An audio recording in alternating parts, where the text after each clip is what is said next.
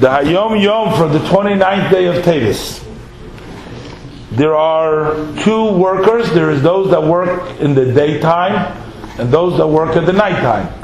It begins Anon Pole Diyimome Anon. We are day workers. Now, simply it means you work during the daytime. But in this translation is we are workers to bring in daylight.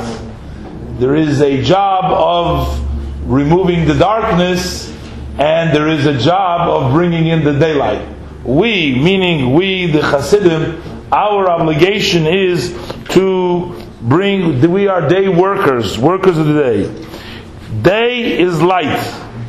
Our service is the service of light, to make the world lighter, to illuminate the world with the light of Torah.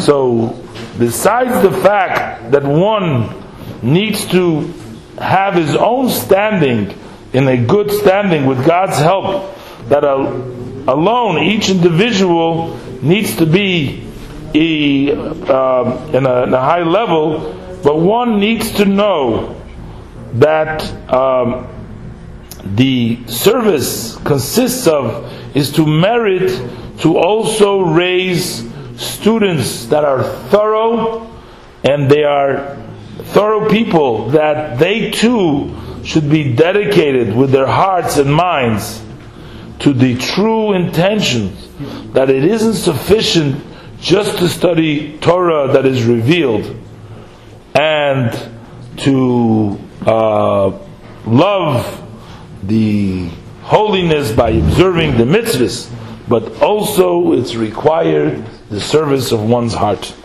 to achieve. And that's the obligation, and that's the light that we need to bring in ourselves and also into our students in the world around us.